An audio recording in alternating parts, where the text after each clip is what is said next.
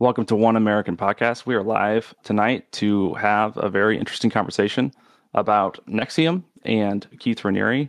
I'm very excited to have this conversation with two men who I have come to find as friends and been very impressed with interacting with periodically over the last year or so, ever since I met Nikki Klein. Some of you may have seen the episode that Nikki and I did together about a year ago.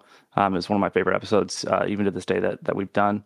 And so what I want to do is, Mark, let's start with you and have you introduce yourself. And then Eduardo, why don't you introduce yourself after that and give us a little context. That's great, Chase. Thank you so much for having us. It has been great to get to know you over the last year and a half. I think you've been one of the people who've been willing just to be more open and more critical, more of a critical thinker with respect to the narrative that's out there. So we appreciate you. I know for both of us, thank you for having us on. But yes, my name is Mark Elliott. I've had an incredible journey over the last, I'm 37 now, over the last 37 years. The short of it is I have been an inspirational speaker. I lived with a severe case of Tourette syndrome for about 20 years. And then while I was speaking, I ended up finding the courses called Executive Success Programs, which is one of the companies under the NXIVM umbrella. And it was through NXIVM and the help of Nancy Salzman and Keith Raniere and an incredible community of people, I was able to overcome my Tourette's completely mind over body. So that was how I was introduced, into NXIVM.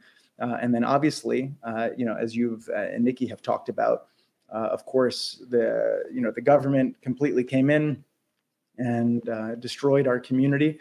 Our friends were, charged and ultimately, as we know, were wrongfully convicted. And so myself and Eduardo and Nikki and other great friends, Sunil Chakravorty, and other people, we have been, fighting for the last few years to try to expose the injustice that happened in this case with respect to Keith, Claire Bronfman, and the other people. So definitely has been, I guess you could say I've had different phases of what I've been doing in my life. Absolutely. Eduardo, go ahead. Thanks, Chase.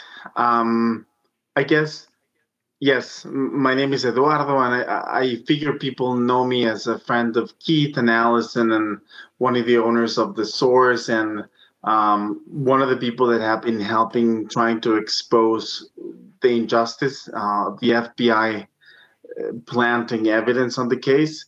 So I guess we figured with the attention that maybe the Vow is having and some of the stuff that's happening with Mark's lawsuit, we could maybe bring some attention to the tampering.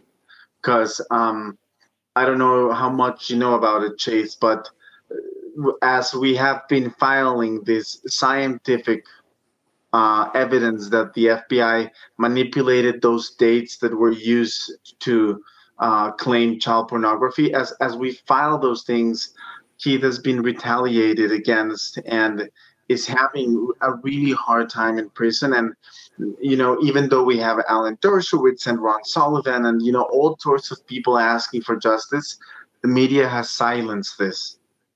So we're hoping that what's happening with Mark and his lawsuit against Lionsgate and our appearance on The Vow might get us some attention and we could use that. So I'm grateful that you're giving us this opportunity. It hasn't been easy for us, as you know. Absolutely. Well, I'm sorry that you're going through all that you are going through. I do want to provide a little bit of context around me because it's very easy for people to dismiss any sort of support for Keith as, just a brainwashed cult member thing, right? Oh, of course the Manson family loved Charlie, right? And I just want to say and clarify that I didn't even know what NXIVM was until The Vow season 1 came out, and I watched it, and that's how I thought to reach out to Nikki Klein to come on the podcast. So I am not someone who was ever involved in NXIVM. I've never met Keith. I've never spoken to Keith. Keith's never sent me an indirect message. I don't even know if he knows if I exist. So I'm not like a Keith Raniere disciple by any means, or I know that's, for lack of a better term, not that there are any disciples of Keith Raniere, right? That's even to imply a religious tone in and of itself. But I am not someone who has been manipulated or communicated with in any way by Keith. Frankly, I don't even know if Keith is a good person or not because I've never met him or interacted with him. But I do know that it's very questionable the manner in which he was convicted and put in prison. And I do know that I respect a lot of people close to him and know people that were close to him that I trust. And so I just wanted to provide that context so people didn't run under the impression that this was, just a podcast of former members who are still under some sort of a spell or anything. That's not what this is. This is an honest conversation about what happened, how it was covered, and what's next. Another side of you, right? It's not as sexy as The Vow, but it should be a counter to sort of some of the narratives that have been spilled. So, Mark, let's start with you a little bit. You were doing motivational speeches, which must have been just brutal for people to listen to, right? Because you had Tourette's, and that's how you heard about executive success programs. Yeah, I needed help with it. It was something I didn't imagine I was going to be doing, but it was an incredible opportunity. I was able to turn lemons into lemonade, and with my experience with Tourette syndrome. Sure. So I was really just talking about a very basic message of tolerance and compassion, and using the Tourette's to convey, look, you don't really know someone, even though you can make an initial assumptions and you have initial prejudices against people, recognize you don't really know the full story, which, funny enough, I think relates a lot to, my experience and Eduardo's experience of what's happened with NXIVM. People see, headlines, they see documentaries, and just, it's so easy to immediately and just instantly believe it, because it seems, one, because it's salacious, and so it causes you to react, or you hear something really negative, and so, it generates a lot of fear, or you feel like, you just get a really bad feeling about it. That's very understandable. It's not like, sometimes I think people think that we don't know the headlines, or we haven't heard things, and we're sort of immune to it, or we're callous because we don't listen to it. I'm still a person. I still hear those things. It's not like I don't hear it. It's just, the question is that even after you hear something initially, do you have the ability to question it and critically think, which is imperative if you want to have, to have better discourse, to be more civilized. So it's neat how my speaking has sort of come full circle in that way, that message. It's just, first I experienced people believing what they knew about my life with Tourette's, and now, being associated with NXIVM and fighting for Keith's constitutional rights, trying to help expose the FBI, I'm experiencing it in a very different, in just a very different, in different content now. Can you tell me the story of the first time that you met Keith, what year it was, and what happened? The first time I met Keith, I think it was after I was doing a training in Albany. And, at that point I had just done the first 5 days of the 16-day course. And I had had such amazing realizations about myself, about just, I started to think about a lot of things that I've never thought about before. And I was so impressed with the course, so impressed with the way it was set up.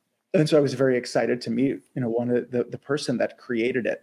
So I think I met him, actually, it was at volleyball where I met him, and he was just very kind and open. And I was just, really, really excited and grateful to meet him, as even just from the first 5 days before I had beaten Tourette's, I started to have changes in my life that were wonderful.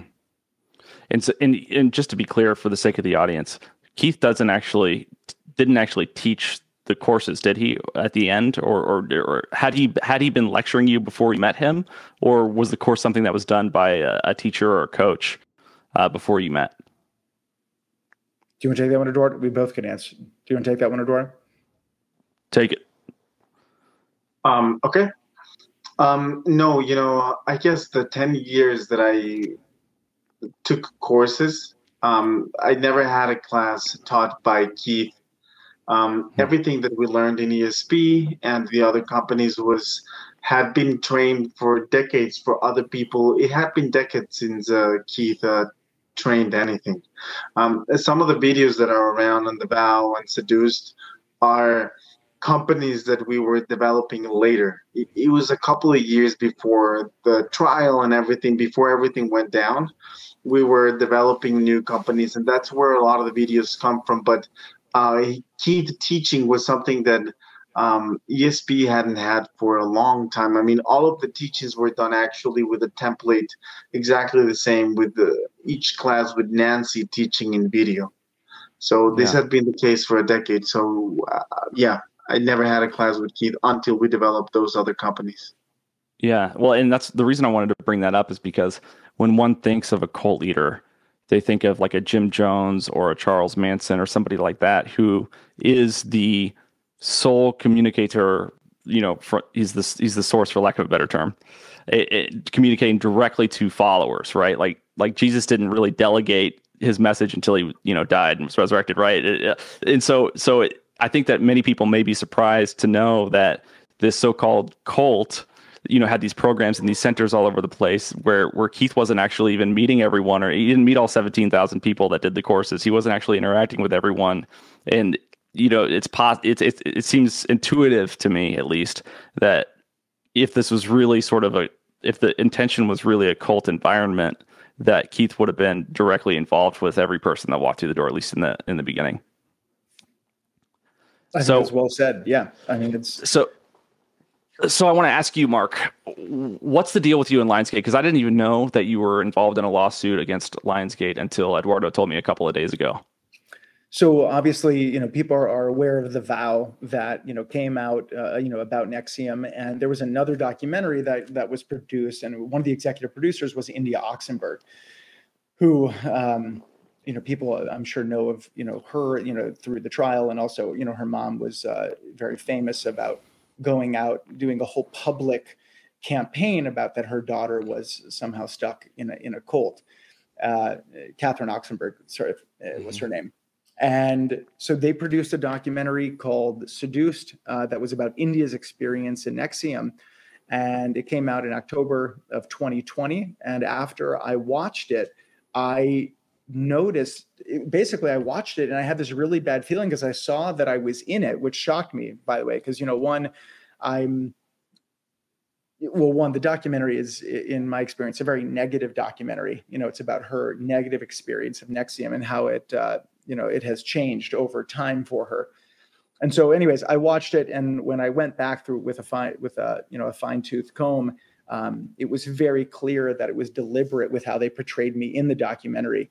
There's different scenes in it where they've spliced and fabricated scenes together. They literally took a testimonial that I did for a completely different company, for a whole company on, it's called Jeunesse, for men and women, and made it appear that I'm giving a testimonial for another company called SOP. To make it even worse, though, the thing that they made it seem like I was supporting was audio from Keith that was spliced together. So it wasn't even one coherent sentence from Keith. It was multiple sentences spliced together that, where Keith was talking about the primitive aspects of men's sexuality and the often negative aspects of it. And he's giving a whole course that was only for men, talking that men need to become aware of of that aspect of themselves. If they don't, and if you as a man suppress it, you actually can become more violent towards women. So of course, as you can imagine, a lot of that can be taken out of context. So they took some of that audio, spliced it together, and then they put a testimonial where literally he's, saying this really sort of out of context, salacious kind of thing. And then it cuts to my face saying, this is the best education about women. No one has ever taught us how to relate to women like this. This is, quote, the Harvard of how to relate to women. Wow. So I want to show this clip and get your feedback on it that we prepared. I'm going to go ahead and fire it up. This is a different one, just so you know. This is a different. Just Sure. so people know what they're watching is that there was another course called The Ethicist that was all about ethics, about principles, and so there was a lot of movies that were shown in there about famous people like Gandhi and other people like that. But in it, what they did is that they spliced footage together to make it appear that Keith is basically giving me instructions or telling me it's okay to go kill people. And right. we can discuss it afterwards of how they spliced it. Yeah, absolutely. Everything in the group became, how much are you willing to do for Keith Raniere? And Keith Raniere was teaching a philosophy that the ends justify the means. If we lie, but our goal is to save the world, isn't that justified? You can understand killing when you feel it is necessary. So here you have these women, and let's suppose these women are representative to you of a gang that's killing your family, and that you feel that if you don't do this, your family's going to die, or people you know are going to die. So you feel they must die. So was that even the same event? So what's interesting is it's great that Eduardo is here, because what they were actually showing was that's footage from a class from The Source. Eduardo, could you share just a little bit about The Source? Yeah. So The Source is an acting curriculum.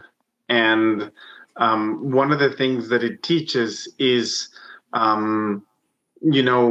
being able to talk about the things that are maybe perceived as the worst things in humanity. And people were sharing videos. Interestingly enough, the video that Keith is talking about in that segment is a video that Mark Vicente provided, where there's something really awful being done to some Mexican women. It's a video that was uploaded by cartels in Mexico. I'm not even going to say what it is that's being done to these women, but it's pretty awful. Mark Vicente submitted it to the class, and we're discussing it, and we're talking about the concept of, as an actor, how do you go and try on so that you can act like it? How do you try on something that it's so awful, so rejected? How would you portray the cartel members in this scene? Right. So that it actually comes across as, a true performance, genuine, when internally you're so fundamentally averse to everything they're doing in the scene. Right. So it's not only that it's hard to go and act it, and forget about acting it fluidly, like a good actor, but even going and thinking about it or having a discussion about it, it's difficult. So the curriculum dealt with that. Seduced used a lot of a video where we discussed, someone who abuses children, which is, most actors have a hard time approaching any of that or playing anything of that. I think it was Keith Sutherland who played, I don't know if you know, A Time to Kill. It was a movie with Matthew McConaughey and Samuel Jackson long ago. He plays he does a good job, I believe, of someone who abuses a child, and he does it for the worst reasons, for hate towards the race. A Time to Kill is the name of the movie. And he does a great job, and it's really difficult. Most actors, even the ones that are good actors, can't go and even try that on, let alone play it well. So all these different things we explored in that class, and we talked about how can we even discuss it so that we can play it. And in Seduced, and even in The Vow a little bit, they go and they show it as if these were conversations with Keith where he's telling us, go and do this thing. It's clearly meant to be distorted. If you watch the class, which I sent to you, the whole class is only about that, trying on different things that are difficult for people to try on, and that's it.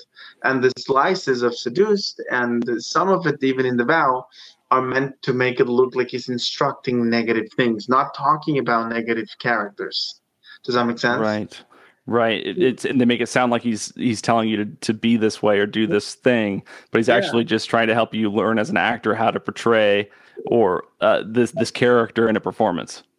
And ironically, this company had as a founding principle to teach people how to act by actually creating more empathy for the thing that you're trying to play.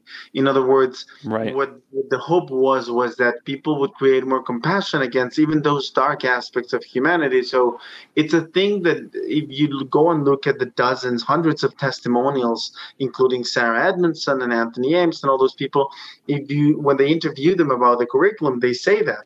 This is the thing that not only do I feel like a better actor, I'm having better results, the most compassion. Mark Vicente used to sell it like that. This is the most compassion I've ever built. So it was a company that it meant to talk about difficult things so that you could play them, be successful with them, and also you develop compassion with those dark aspects of humanity. So it was the opposite exactly of what Seduced and The Vow portrayed.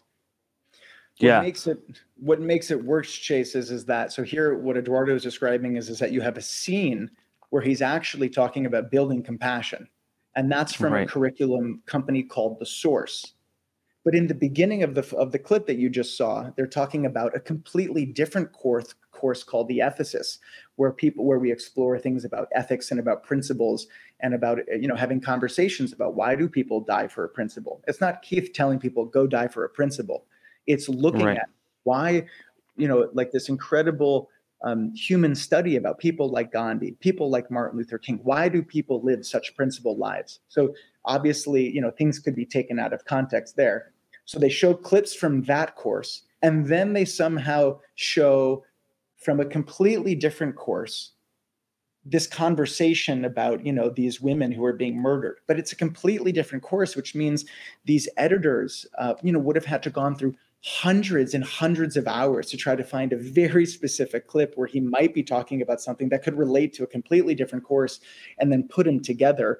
And then, of course, where you have, Keith is saying they must die. They make it appear that I'm the one speaking to him. If you look at the raw footage, it's actually Eduardo was asking Keith a question, about something, and this is where this came up. And then so he was telling Eduardo to kill somebody. No, I'm just kidding. So let me ask you this. Right. So what is the lawsuit with Lionsgate? Is it a defamation issue? It's a defamation, and I don't want to go too deep into it just because obviously it's still going on. Pending. It's a defamation lawsuit, for how they portrayed me. I filed it a year ago, and just this past Friday, it was incredible. I had my first opportunity to go in front of a federal judge in Riverside, California, to see whether or not this, moves forward, if it gets passed. It's called an anti-SLAPP motion regarding the First Amendment, or if it's dismissed. It's been a long journey. This came out 2 years ago, but I'm incredibly excited just to be able to, to show people this is, if you're going to call yourself a documentary, then be a documentary that shows truth, that shows facts. And, in this case, here we have the direct evidence to show that this was manipulated in a very specific way, with the intent to harm. India is someone that knew me. I've known India for, Eduardo and I knew India so well. This isn't like she's a stranger to us. She knew about my life with the Tourette's and what had happened. She knows about Eduardo, about his passion for acting, about his family. I mean, this isn't a stranger. This was done specifically, I think, for myself, for Eduardo, we've taken, unfortunately, it's been an unpopular position to fight for the injustices with respect to the prosecution, with respect to the FBI. And so I think the fact that we're still out there saying, hey, look, NXIVM is a wonderful thing. It's an incredible thing. And particularly with the Tourette syndrome, which is absolutely antithetical that NXIVM hurts people. People don't want that out there.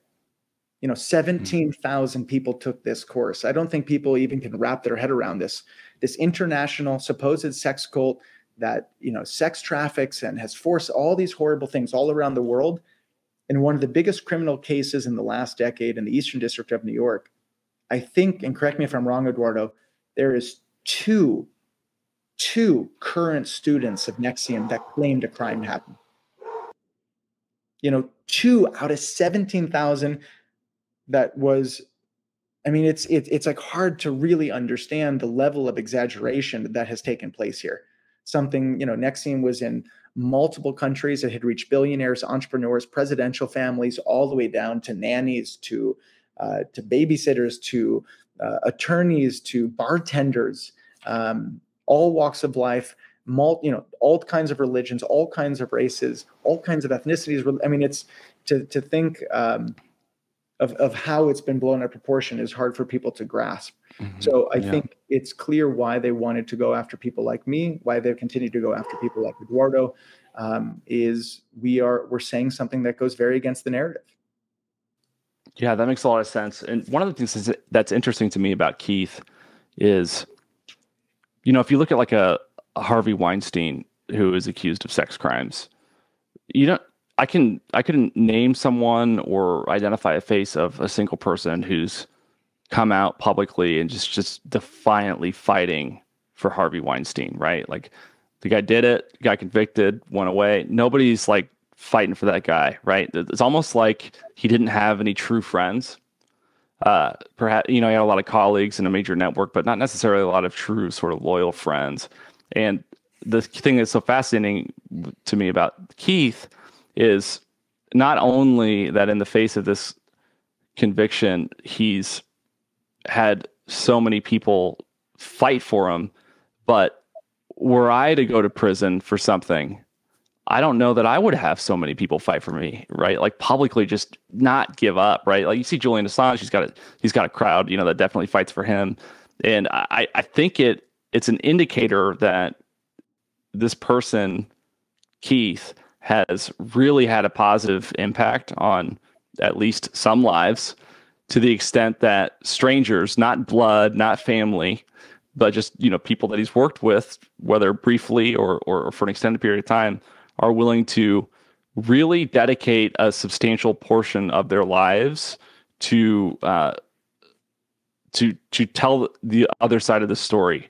Why do you think it is that so many like you guys and Nikki and others are just determined to make this right? I think there's different reasons. Very simply, if you take most of the people that you named, these were people that literally, they were working in the companies you described, and they were getting paychecks by that companies paying the rent, and those companies were suddenly defamed and destroyed, and then there's that. Yeah. There's also, these are people that you, like Claire and Keith, you're interacting with them every day. Even the people that are the accusers, you see them every day. And then these incredible things come out in the media, and they get to the court, and just a complete distorted thing.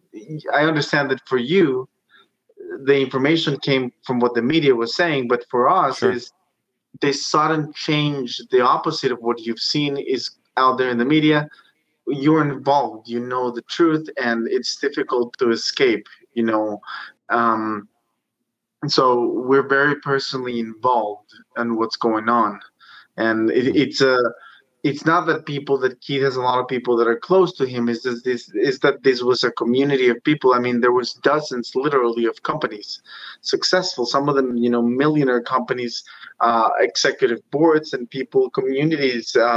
It's rare to find a group of companies that have also a community that runs them. And this had happened for 2 decades. So there's a lot of people involved, because this is some sort of a family problem thing going on, very simply. And also there's the fact that, you witness an injustice, it sort of wakes you up to what's happening, and you can't just let it go.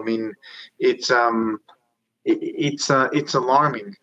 People think that it's a lie or whatever, but once you see that really the government is framing their people and sending innocent people to jail, you can't let that go. You shouldn't. No citizen should let that go. It's crazy to let it go. The other thing you said, Chase, is that we are not, we are not loyal to Keith blindly. I think that's what people think somehow, particularly in my case, because it's so clear with Tourette's. Oh, because he helped you with Tourette's, that's why you're helping him. Which implies that because somebody helped me in my life, I have the inability to critically think or hold them accountable, is basically what they're saying. People don't realize, too, when I was born, I had a horrible birth defect where most of my intestines were removed. I had an incredible surgeon. Her name's Dr. Turnberg. That woman literally saved my life. 7 operations. It's a true miracle. I am incredibly indebted to her. I am grateful for what she did. However, I'm still, an adult. I grew up, I became an adult. If she did something bad, I could hold her accountable and still be grateful for her saving my life. There's no difference with respect to Keith. He created a curriculum that profoundly helped me, and I will forever be grateful. Now, I know that he's innocent, but even if I thought he did something, I could still hold him accountable for that and be grateful. If what Eduardo is describing, though, is that if people are willing to just take a moment to just blow away all the prejudice and all the hate and start to have a more rational conversation about the facts and about the evidence, it becomes very clear very quickly that something is very, very wrong here. When people have accused Eduardo, myself, Nikki, Sunil, other people, that somehow we support someone who is a sex trafficker. How could we possibly do that? I mean, from the outside, yes. From an initial, sort of like what I was talking about with the Tourette's, from like initially seeing that someone's charged with sex trafficking and convicted, and now you have people supporting them, it's very natural that you think these people support sex trafficking. A sex trafficker, just from an initial impulse. But when you start to look at the facts, this charge of sex trafficking is unprecedented in U.S. history. You have a case where you have a single female who received oral sex from one other female and no money was exchanged. And Keith Raniere was charged for sex trafficking, was, I think, sentenced to, it was 20 or 40 years, and now somehow NXIVM is a sex trafficking organization. Right. It would be like if Jeff Bezos were accused of sex trafficking and they tore down Amazon over it. It's like, what does that have to do? Again, so it's not that we are loyal to Keith Raniere. I think ultimately the beautiful thing about the course is that it taught people how to have integrity, how to live, develop a sense of your own ethics, develop a sense of principles for yourself. And what Eduardo had said is that, here we are, we were all an incredible community living our lives, and we saw in front of our face the U.S. government in completely terrorizing an organization. Where here you had, they made a nonviolent community. They brought RICO charges, which is the charges that they bring to, the mob. And so, I know myself and Eduardo and our friends, we've been fighting because the reality is our friends were, what do you do when your friends are being beat up right in front of you? Do you just walk away? Mm-hmm. And even if you're not strong enough to jump in the fight, you call the police, you do something to help. And so that's what we've been trying to do. And luckily, as we've been fighting over the years, more and more people have been seeing the injustice. And Eduardo had talked about in the beginning, we now have to a scientific certainty evidence that there was that the FBI tampered with evidence regarding the child pornography, which in a sense is basically the FBI planted child pornography on Keith Raniere to convict him. Yeah. So before you have to hop off the call, there's two things I want to do. I want to ask you a little bit about the Tourette situation specifically, and I want to also show that that compilation video that we used with the during the press conference as well, and get a couple of your thoughts on that. Regarding the Tourette's thing, one of the things that's interesting is that there's kind of several different angles that this gets attacked. One angle is, like you mentioned, because he helped you, then you're helping him. And the other angle is, you never really had Tourette's, you just faked it, right? And I heard, though I haven't noticed any disclaimer, maybe the third episode tonight has a disclaimer where they sort of discredit that there's any sort of alternative solution for Tourette's. I can't remember where I read it, but I read that there was going to be like a disclaimer at the beginning of an episode about the efficacy of NXIVM or ESP's treatment regarding Tourette's. But at the same token, I believe in the first season of The Vow, and I could be mistaken in my memory, but I believe that Sarah Edmondson was fairly explicit, stating that no, the Tourette's was legit. Like, Keith's the shithead, but he cured Tourette's for sure. That was sort of her stance, if I remember correctly, from season 1. So can you talk a little bit about what that talk therapy was that you went through, and the legitimate efficacy to sort of counter the skepticism around that story? So there's a lot there. Just a couple quick things. First off, NXIVM never claimed that we were curing people of Tourette's syndrome. Never once. Okay. Pardon me for being presumptuous about that. But just so you know, they have said that nowhere when I was going through it. Keith never said that. Nancy never said that. That was not something we promoted, even with the documentary. What's clear is that the technology, when I say a technology, it's not a machine, but the conversations of questions and philosophical inquiry to help someone build more self-awareness about themselves that Keith had created with Nancy, it's through that exploration, it seems that there was a profound impact on some people with Tourette syndrome. Some people, we only had 12 people go through it, or maybe it was 11 people go through it. So we weren't making any grandiose claims about everyone with Tourette syndrome. It was a very specific interview process that people went through, and we only could help people that people wanted to be helped. Do I know this could help everyone with Tourette's in the world? I don't know. Do I think it could help a lot of people? Absolutely. There's no question about that. What was very different about it, just to sort of zoom out, is most treatments for Tourette syndrome deal with the effects. It deals with, the ticking aspect, the fact that, I have this really uncomfortable itch and I don't know what to do with it. So medication makes the itch go away. When I went through ESP, Executive Success Programs, through the questions in the classes and learning about fear and about anxiety and about anger and about emotional reactions that I have, what I found out is that my Tourette's, for me, was way more emotional and psychological than it was physiological. And when I started to go on that journey of just being willing to question, because before ESP, I didn't even know that was a question. Just by the question alone, did I go on a journey that now I can, be on a podcast with you, and no one would ever know that I lived a day with Tourette syndrome. It's something that I believe was on the cutting edge of psychology and helping neurological disorders around the world. People with neurological disorders around the world, and hopefully when we expose this injustice and people see what was done to the NXIVM community and to Keith and to Claire and to Nancy and to all these people, one day we will again help people with Tourette syndrome and many other things out there in the world.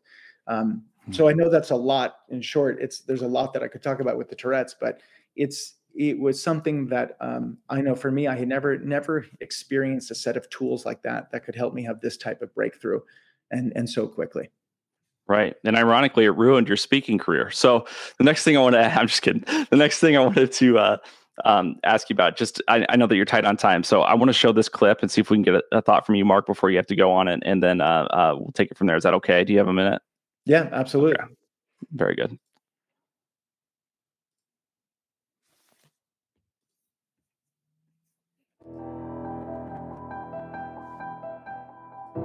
I worked in the FBI for about 10 years. It is clear that the photos in this case were planted there. This is the most serious tampering of evidence that I've ever seen. It's inescapable that the FBI proactively created fake evidence. Later changed while I was in FBI custody. It was modified, it was altered.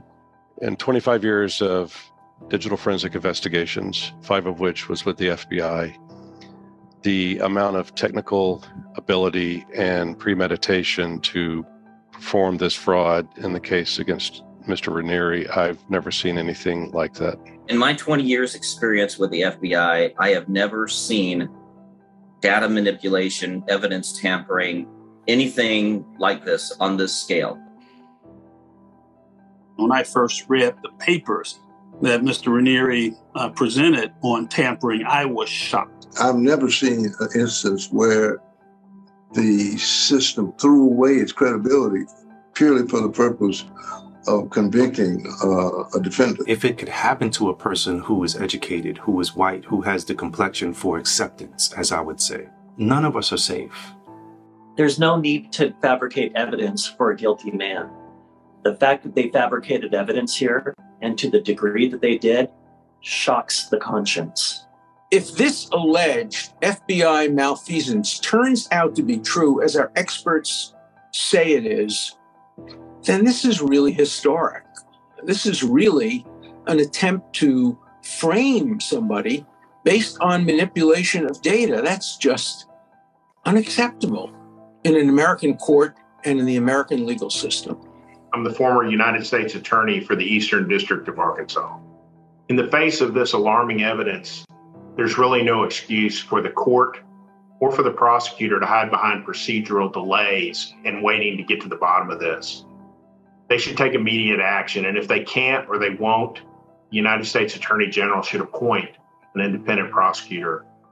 If an independent investigation determines this tampering occurred, there must be accountability. People have to be criminally prosecuted. This is very serious.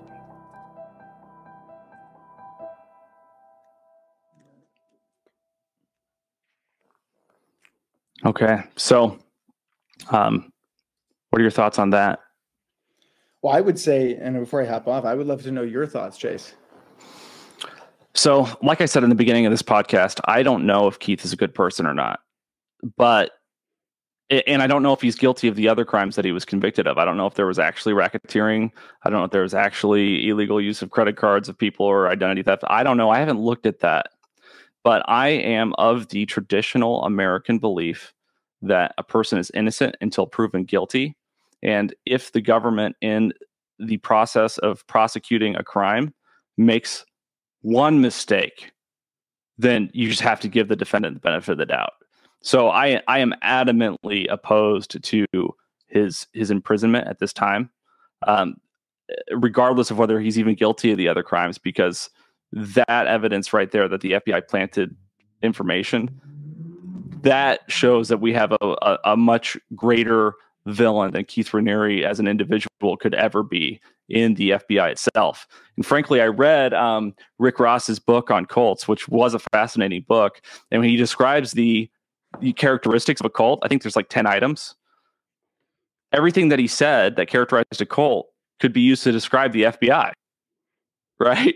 Are you asked to follow orders without question? Like, I mean, it's like basic stuff. And so it's like so ironic to me that there's this antagonism toward NXIVM and all of its members and its leader coming from these institutions that have actually committed the crimes on mass scales.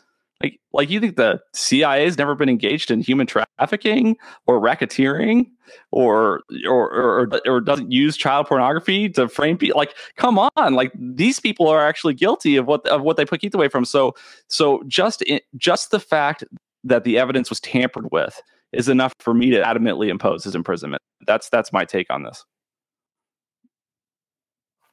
There's not a lot to say after that. I mean, I couldn't agree more in the sense of Richard Judge Mays, who was one of the people in the video, in his interview, he had said to us one time, when a defendant commits a crime, they impeach themselves, but the people that committed this crime, they impeach the system. Mm-hmm. And that's a far greater crime than any crime a civilian could commit. Now, in this case, again, we know that Keith Raniere didn't even commit that crime. But even if that was the case, or someone believes that, do we want to live in a society where we allow the government to commit crimes to convict somebody? And that's a question that I never had, wasn't even thinking about before all this happened. And, but now it's been put in front of me, and I see, one of the reasons we're fighting so hard is this is an incredible opportunity to really expose that this happens in the justice system. It's not the first time it happened for sure, but because this case is so big, it could be the last time. Well, Mark, it was an honor and a pleasure to have you on One American Podcast. I hope you'll come back and spend more time with us. I know you have to get going, but I'm looking forward to the next hour or so with Eduardo. That's great. Thanks so much, Chase. Thanks so much, Eduardo. You're welcome. Take care, man. Bye, guys. All right, Eduardo. How did you get involved with ESP, NXIVM, Keith Raniere? I want to hear the story about how you met him. I took the personal development program that they offered in Monterrey. This was probably like more than 16, 17 years ago. Mm-hmm. Like most people, I was invited by a friend. I heard about it. And I asked my friend, and he directed me to someone, and I loved it. So I kept taking the courses and became a teacher of it. And here we are. Yeah. So, what was the process like to become a teacher, and what made you decide to invest that time in it? Were you actually looking for new employment? Was it sort of a career decision, or was there something that changed in you that inspired you to get more involved? I think it had a lot of the things that I liked. I've always liked teaching, and I was doing acting at the same time. And I liked teaching, and even more than teaching acting, I liked the notion of teaching people how to be more aware so that they could be better at their sport or at their art. It had a lot of things that I liked. And also, all of the companies of NXIVM had a philosophy that seemed to align with mine, like to be compassionate and like ethical and all those things that, we like. So it was more like something that I encountered, and it fit with what I thought. What did you think of Keith the first time that you met him? It was interesting, because the Monterrey Center of ESP has a lot of, entrepreneurs and people who are like professionists or people who went to a good college. It's more of a, because of the courses, they're not, very inexpensive. So people who are more entrepreneurs in Mexico are really the market that takes them. So it was very elegant and really a nice place, and for people that were like an elite.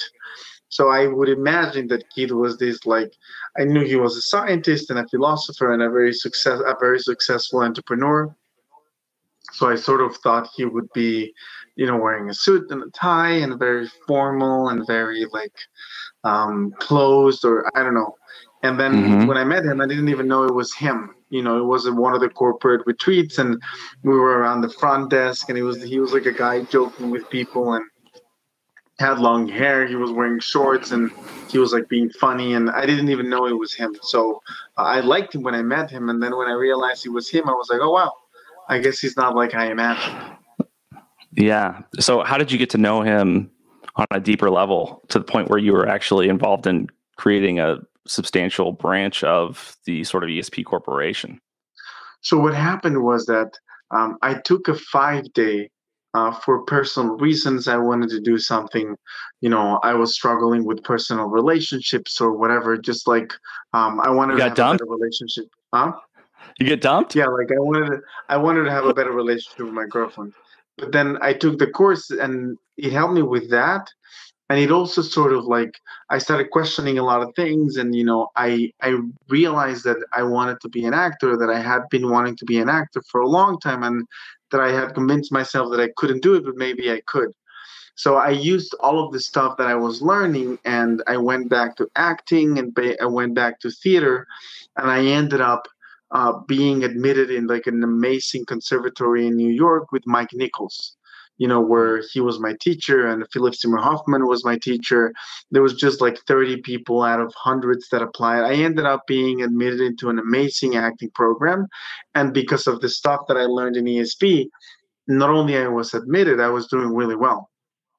I graduated, I got an agent, and it was amazing. I knew that there was a relationship between self-awareness and all these things and art, and somebody being able to perform well in art or in athletics and self-awareness were related. I didn't know exactly how, but I knew it were related. And then, so at some point, Keith started developing with Allison an acting company that showed that, the relationship between self-awareness and acting well.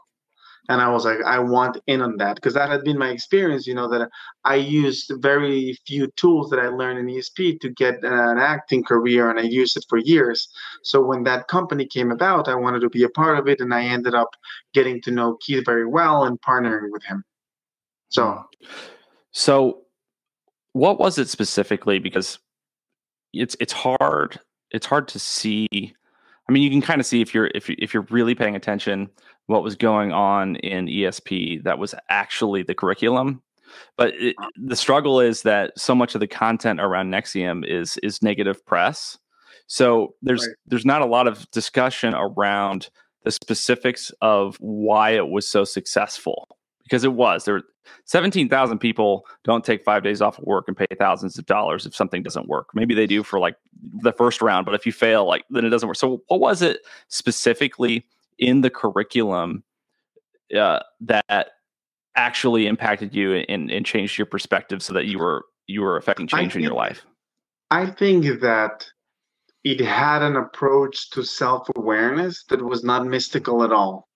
In other words, anything else that involved self-awareness had some sort of uninformed, mystical aspect to it. Even if you go to a class of yoga, which clearly makes you more self-aware, at least of your muscles and stuff, it's hard to go and reproduce the result in something in your life that you're struggling with, to do it quickly, that's hard. And in ESP, you would have this approach to observing your decision-making process and your thoughts and your emotions and your sensations, your body, like Mark, that was very much very measurable. It was like based on, okay, so this self-awareness you're experiencing, how is it measuring your results and how is it making you better at the things that you wanted? So it was a perfect blend between something that's perceived as mystical and something very measurable, which is like goal setting. So people got very good results and also got a great experience of themselves. So that's what it was for me personally. I've never been, very mystical, very religious, and I never did any personal growth before ESP. But when I took it, it was about self-awareness, but it was giving me all the things that I wanted in my life. So that makes sense. Had you done any other similar type workshops or programs? So this is your sort of first experience. People ask me to compare with Tony Robbins or Landmark or this or that. I can't. I don't know. Yeah. But people who have done all of those, who were part of ESP, would always say, it's better. It has much more introspection and it's more deep. It's more about the person, and that was very across the board. So, and I mean, think about why would someone, people think we're crazy and that we're lying, that the FBI did not plant child pornography. Why would Keith be a good man that was railroaded? But think about something like that. Mark went through his Tourette's, through talk therapy, through self-development courses. And there's thousands of people that have described amazing results. There's this industry of medicine, of victimization, of all sorts of, this is what ESP was a model of. Even if it was just a little glimpse of what it could do, that's not something that went with the status quo at all. Yeah, absolutely. So I really want to get into your story because there's not a lot of expert. People can write off, because I spoke with Nikki Klein, and like I said, she was just an incredible guest. I thought she was incredibly articulate. She spent an extensive amount of time with me on that episode, which I thought was incredibly gracious. But people can try, though I don't think this is the case at all, they can try to write off Nikki's support for Keith as someone who was in a romantic relationship with him. Like, oh, it's just, right. But I mean, I'm not aware of a romantic relationship between you and Keith Eduardo. So what I really want to do, my goal, with the rest of our time, if that's okay with you, is to really hear your human story behind your dive into working with this company and what your experience was like during the unraveling. So obviously Mark Vicente has been, a really big part of The Vow. He's in every episode extensively. He does a podcast after every new episode of this new series. And I watched the one that he did after episode 2 of The Vow, and he actually talked about you quite a bit. Did you get a chance to watch it, Eduardo? I did. I did. Yeah. Yeah. And one of the things that he brought up was, how he felt very close to you. And obviously you guys are on opposite sides of the coin now. What was it like for you to see people that were your closest friends sort of, there's a civil war going on and you're losing people that you lean on in your life? Well, what was that experience? When did you know that things were going to change between you and Mark? And I'm not trying to throw Mark under the bus at all during this conversation or defame him or insult him or anything like that. So I just want to talk about that as someone who was so close to him. Tell me about that experience. Well, one of the things that The Vow left out is that Mark was going around offering this non-disclosure contract to people, this NDA that was very unlawful. It was, The Vow makes it sound like he was calling me as a friend. And in a way he was, and we were friends, but what he did was, very bad. He had this NDA that he had people signed. You know, he would say, and he said to me and to Nipi, they don't play that part, but he said, you know, you're going to hear that the reason why I'm leaving is because I'm going to make movies and other projects and all of that. But really, there's something going on that I can tell you about, but you need to sign an NDA to hear about it. So imagine this is like a person on the board of directors, a person you admired, a friend that has been, you know. So he tried to collateralize you? It was collateral. If you tell anybody about this, then I'll sue you, because he literally did collateral. Right. Well, yes. Which is the DOS criticism, right?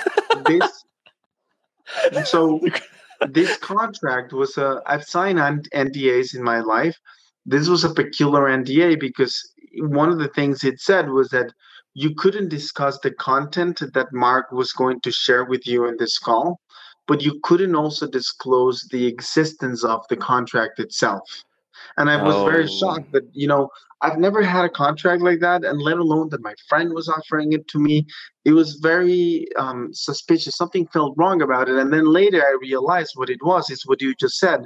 It's a bullying tool. In other words, it's saying, I'm going to tell you all these bad things about people that I've been saying good things about for a decade and that are your friends. And the company that you and I work for, I'm going to say horrible things about them. And if you agree with me, you come in this character assassination campaign and we do all these things. If you don't, you can't talk about what I just told you.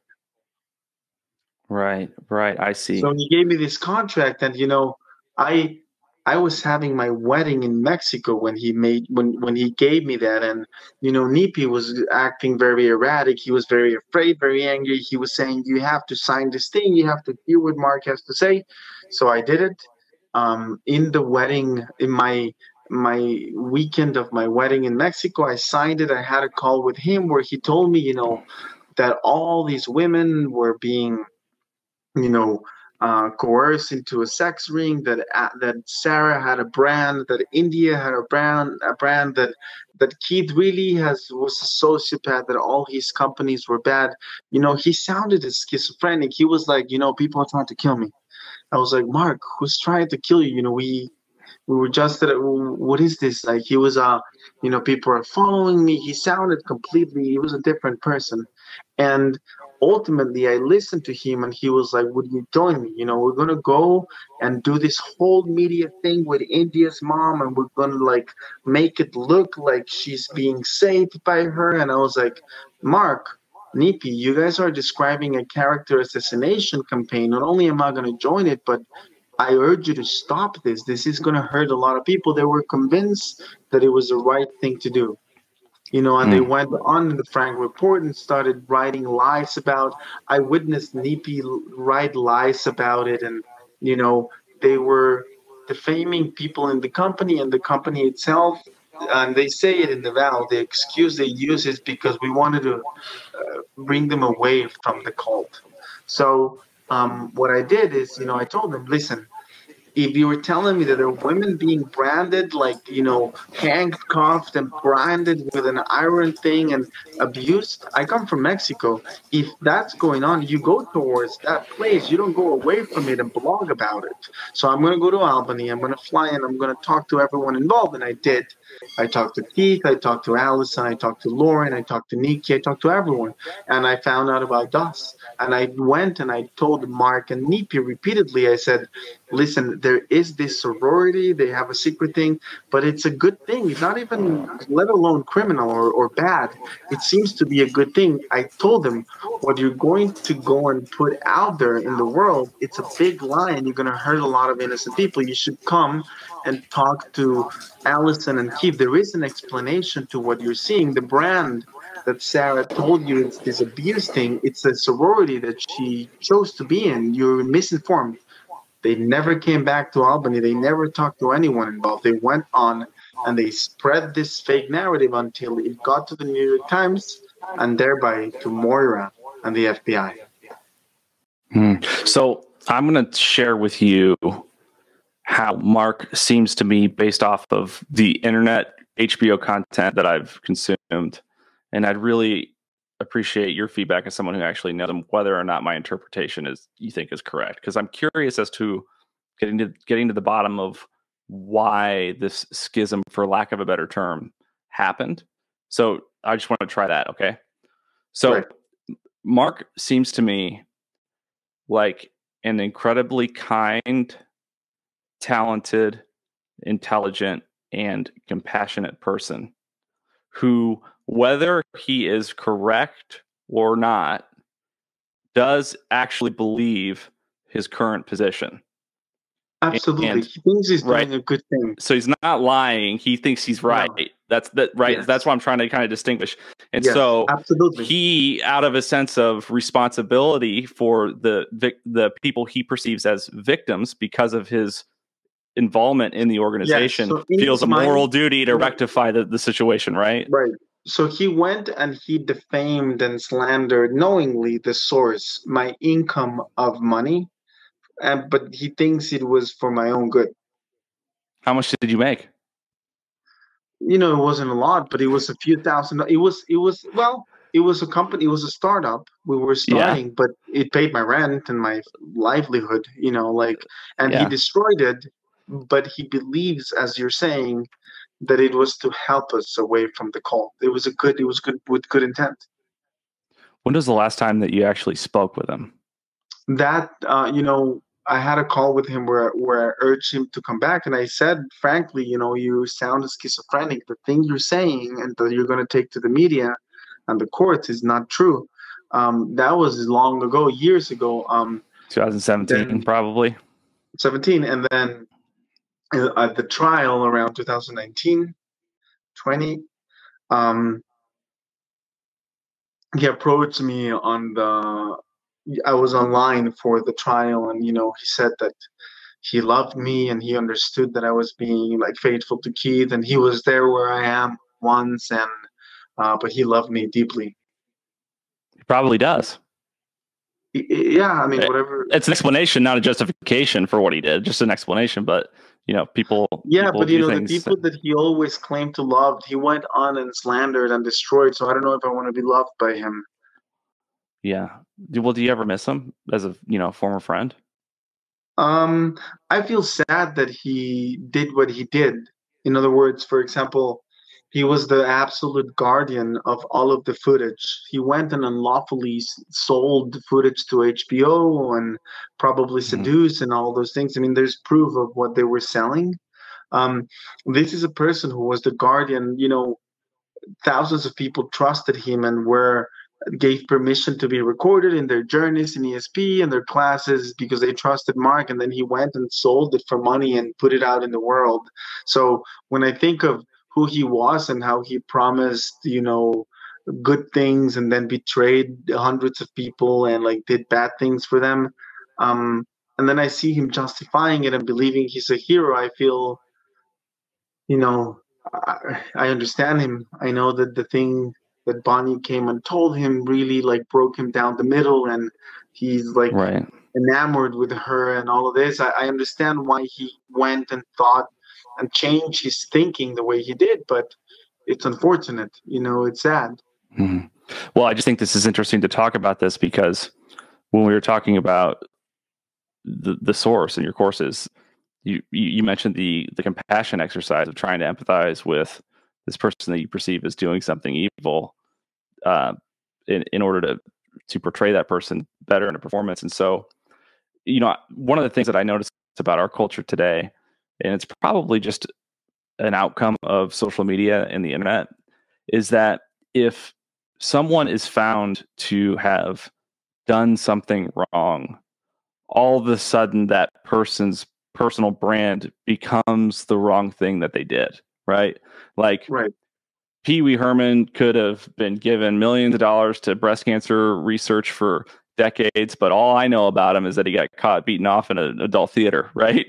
It's the one bad thing he did that just erases everything else about him. And I tell myself sometimes when I think about this is that people are more than the worst thing about them or the worst thing that they've done. And so that was sort of why I was trying to kind of give Mark the benefit of the doubt here is if one believes that they've been involved in something that's just astronomically evil, and there is a reasonable argument. I don't know that I agree with it or not, but there is a reasonable argument to do some bad things in order to correct the problem, right? It's like the Machiavellian approach. Does the end justify the means? So, is it possible that out of a sense of trying to establish justice in this perceived situation, that he could have rationalized doing some of the things that you're talking about for the greater good of bringing this to justice, right? Like, it doesn't necessarily make him a bad guy that he's doing these things. He could just be wrong, right? I think, unfortunately, people believe on that, and some people are aware of it, some people are not.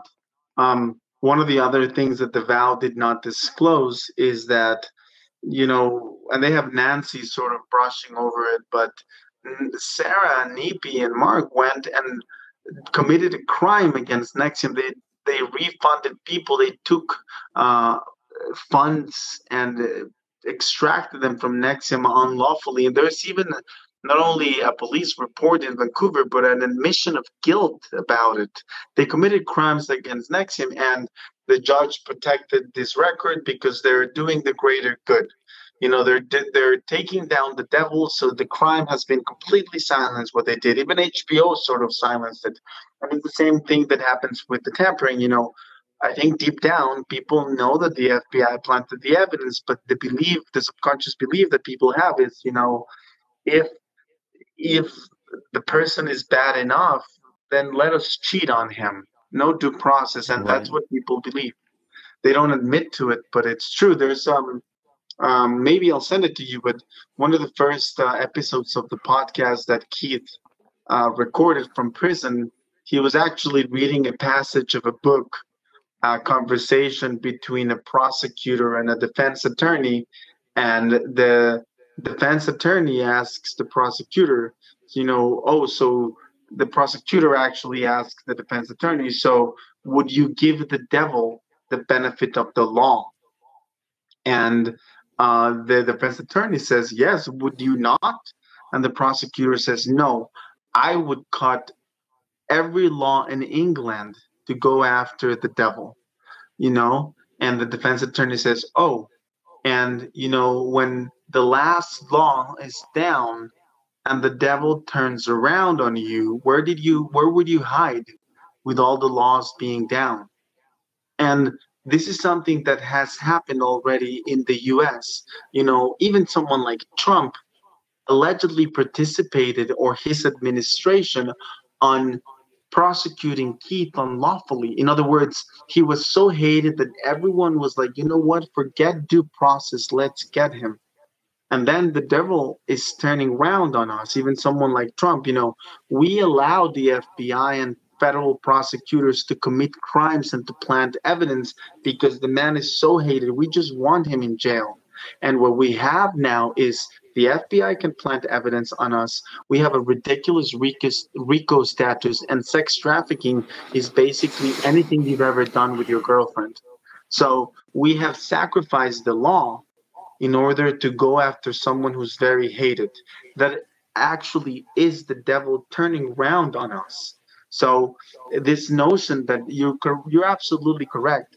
People subconsciously, they think Keith is bad, and it doesn't matter what it's done to him. It goes. Yeah. So sorry to go so long and so like. No, that was a fascinating answer. That was a fascinating answer. That was great. That was exactly what I wanted to hear from you. It was something in that depth. So, why do you think it is that? Because you mentioned that you went to Albany.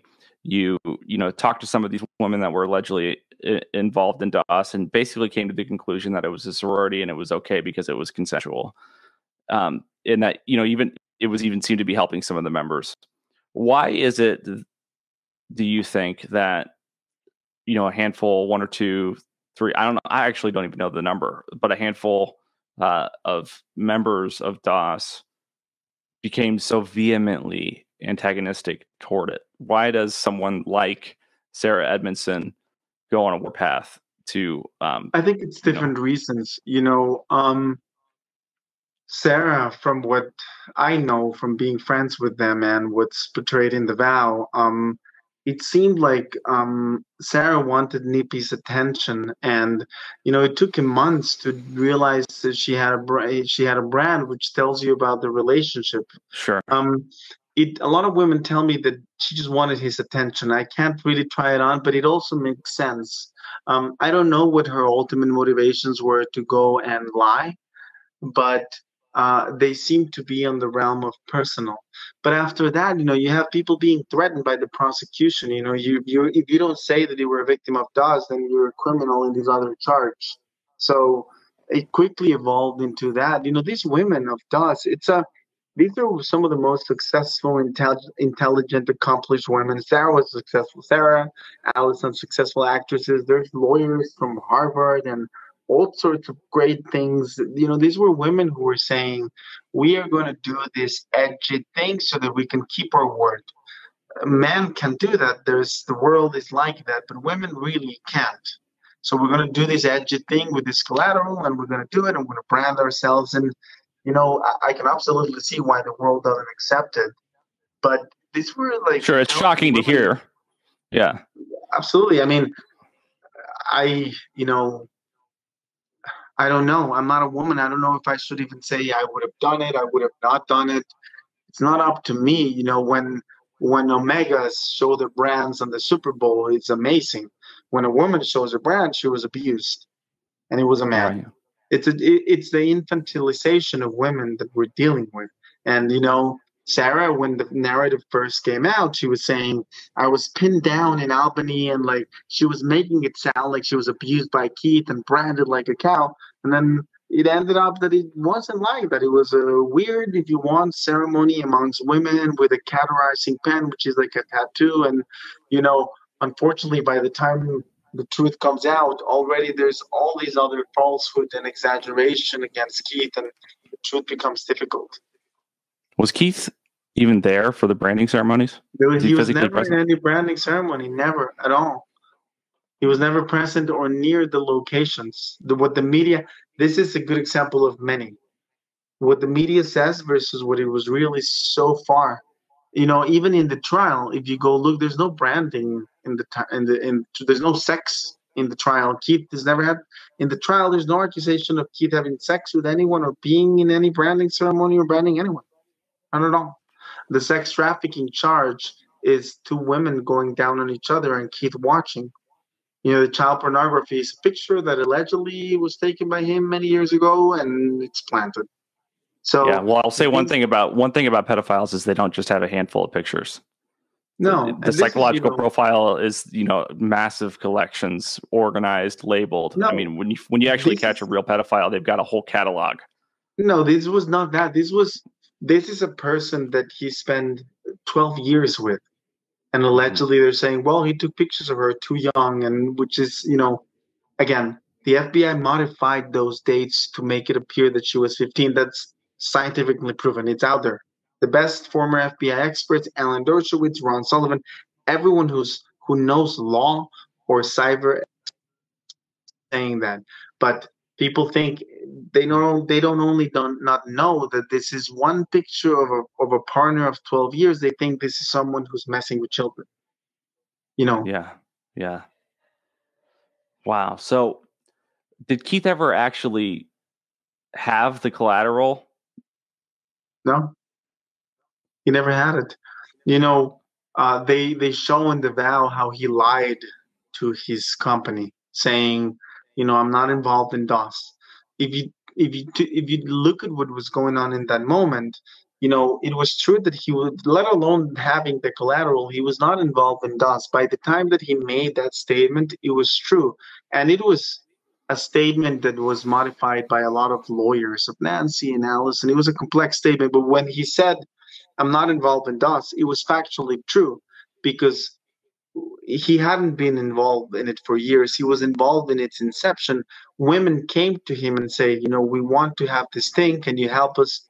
He was like, okay, I'll be the architect of this house. I'll give you the concepts of this, of how you go.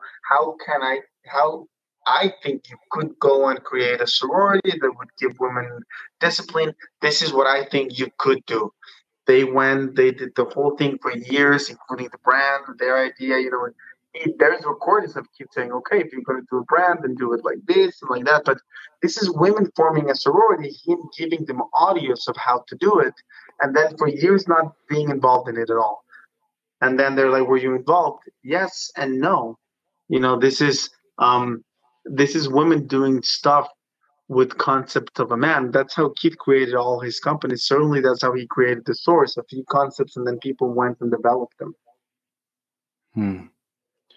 So did the women know that the brand was his initials, or do you not even concede the point? I don't know. What I've heard is that some women were telling the other women and some women didn't. I'm not sure what's true. And because it had like a double interpretation where, if you twisted on one hand, it's the elements, earth and wind and things like that. And then it also says KR. So I imagine some women weren't and some women were. I mean, that's not necessarily Keith's fault, though.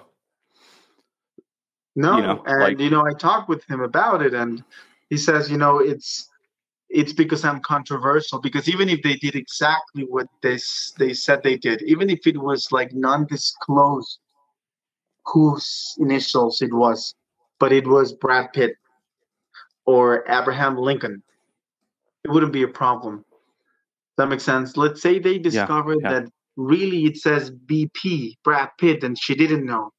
It wouldn't be a problem.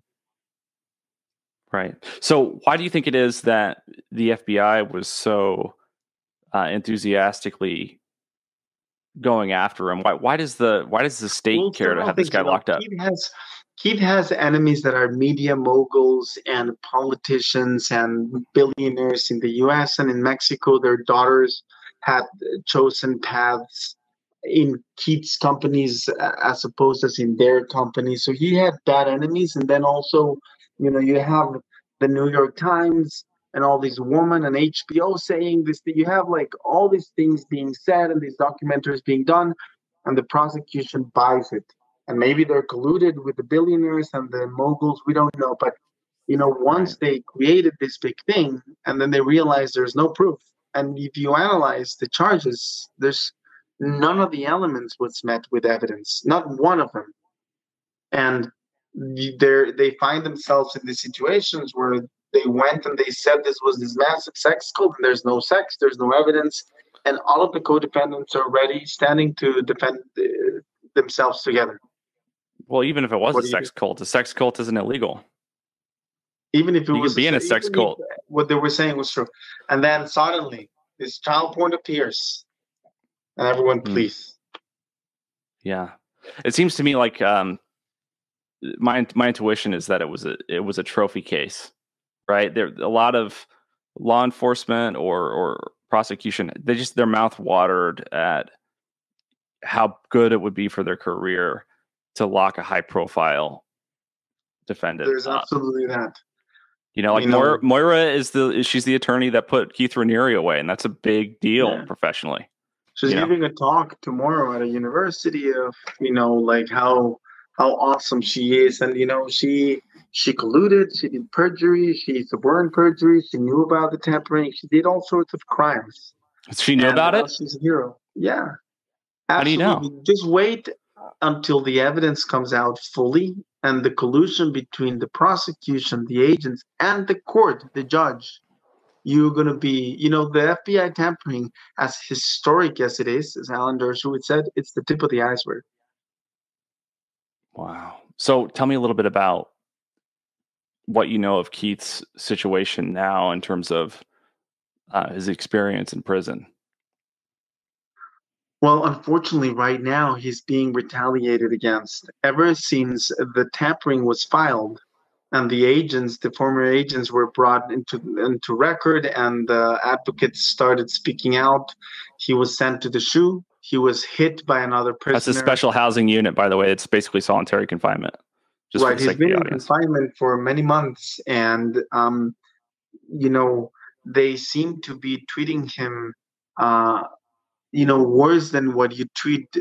They're definitely treating him worse than the person who punched them because he was punched and sent to the SHU. And then the person who punched him was released from the SHU, and he's still in the SHU. They have scrubbed his phone list. Myself, I was visiting him regularly every 2 weeks, and, they've been making up different excuses with Nikki and Sunil and Mark, and they can always sort of fit it into the narrative why they're not allowing him to be seen anymore. They sort of make up this weird excuse that sort of has to do with the criminal case or the civil case. Shady. With me, not even that. I'm not in any of the civil or criminal cases, and they're basically saying, because you're a member of NXIVM, like a scarlet letter, anti-constitutionally saying, because you are one of 17,000 people who took NXIVM courses, you can't see Keith Raniere. He's being treated, like a political prisoner, literally. And the more information he puts out there of how much he was railroaded, the more he's retaliated against. So, he's lost weight, his health is obviously not well. He maintains his innocence and his spirit, but it's not healthy. What's done to him is really bad. There's been things that have been done to him that are torturous, and you have in the meantime the prosecutors, trial saying that the accusations are frivolous. The most renounced, just the most amazing FBI former agents saying that this is the worst tampering they've ever seen. And the prosecutor's office calls it frivolous. And in the meantime, the prisoner is being tortured. It's as if this was old Russia. It's worse than North Korea, but we don't know because the FBI and the government control the media as well. So thank you for this window. It's incredible that this happens. That part of my motivation is in Mexico. I grew up with no justice system. And I know I don't want that for my children. Trust me, no one wants that for their children. A system where the courts are corrupt means every other industry, any other aspect of society can be corrupted.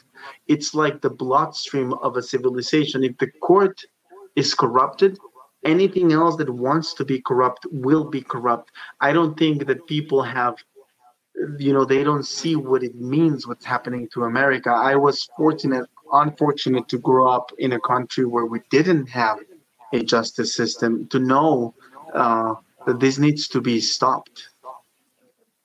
Yeah. Wow. It's just like a perfect storm. It was a perfect storm. So is anybody practicing any of the NXIVM stuff now? I think technically the federal government owns the intellectual property to all the material, right? Or not necessarily. Nancy gave up First Principles, which was one company that owned some of the patents. But really, it's okay to teach NXIVM stuff, and we are alive. We are here. Every member of NXIVM has, we're all working in freeing Claire and Keith, and we don't have a lot of people, a lot of resources. So, we are alive, but we mean to continue what we did, but right now all of the resources have been devoted to help our friends who have been wrongfully imprisoned. Do you think Nancy's really flipped, or do you think that she's just trying to recover her credibility? She's trying to save face, and this is something that we know. She knows she didn't commit a crime. She has, of course, once the government convinces you that you're a criminal, it's in your best interest to change your mind about who Keith was. But she knows she didn't commit a crime. She knows she pled to try to save face, which didn't really work. But, she knows she's innocent. And it's unfortunate that she portrayed herself in HBO as someone who's not, when she knows she is. So what do you think the outcome is going to be ultimately as a human being, in the context of all human history that you're familiar with, life experience that you've had? Where do you think this is going to be in 2032? I hope that this reminds people that, just like Dr. Salam said, that none of us are safe. That if this can happen to an educated white man with no sex on the whole trial, it can happen to anyone. I hope people realize that society has become draconian, as Ron Sullivan says, and we have a justice system that punishes you for prejudice. And I hope that the outcome is that we can bring enough attention to this so that we can hold these agents accountable. Because this is not going to go away. We are going to hold these agents and these prosecutors accountable. If that happens, then everyone would learn that you can't do that. That we, the people, police the police, that we investigate the investigators, prosecute the prosecutors, and judge the judges. People have forgotten it, but that is our citizens' job. And the hope is that the sacrifice of our friends, of the people of Nexium, reminds the people that that's what we need to do. That when there's an injustice, we go against it and we fix it. So, because what's the other outcome? Maybe it'll be swept under the rug.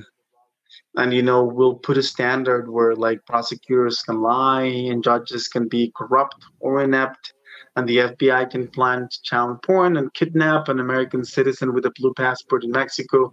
The standard, if we don't do anything about this, the standard that was set is dangerous. So my hope is that the end result is that I see it as, day or night, black or white. Either we change the justice system with this as a precedent, or we set a draconian 1984 type of totalitarian regime that nobody wants. Sorry, maybe I'm too black and white. No, I totally appreciate your thoughts and response, and thank you so much for taking the time to come on my podcast and tell the world your side of the story. I know it's an incredibly difficult thing for you. It's a sensitive topic. There's a lot of life history. I can't imagine what it would feel like to have your life pulled out from beneath you like a rug, and then have to go back and justify, every inch of that rug. I can't imagine if I had to make a case for, the last 10 years of my life, or the last 15 years of my life. So, my heart is with you there. And thank you for saying that. Part of me feels very grateful. I'm very purposeful. I guess like most people, or at least, people I know, we all want to do something great. When we look back and we're like, oh, the forefathers, I wish I was in those great times. So for whatever reason, I'm in front of a great opportunity to change something great. And I'm grateful for it. You're right. It's hard, but I think I make the best out of it, and I'm lucky to have a family that supports me, a wife that supports me, and friends that support me. So I think that I see what I do as purposeful. But yes, it's been incredibly hard. People lost their livelihoods, their medical licenses. Innocent people are in jail. One of them, Keith, at risk of being killed because he's mislabeled as a pedophile. So it has been incredibly hard, but also purposeful. So, and thank you for the space. I truly believe that it's with these people like you that have a large amount of followers, who have podcasts, that the truth is going to come out. The mass media, we've reached out to all of the mass media, the New York Times, the MSNBC, the CNN, Fox. They all came to our press conference. They all know the FBI planted child porn. They're just not covering it. So thank you for doing it and being brave like that. Absolutely. Well, it's a pleasure to have you. And if you ever want to come back on again, there is a standing invitation. You're always welcome to come. Okay. Thank you. I will. Any window that we have, and, let's make these things viral so that we, the people, can win. Absolutely. Take care, man. All right. Thank you, Chase. Have a good night. You're welcome. Bye-bye.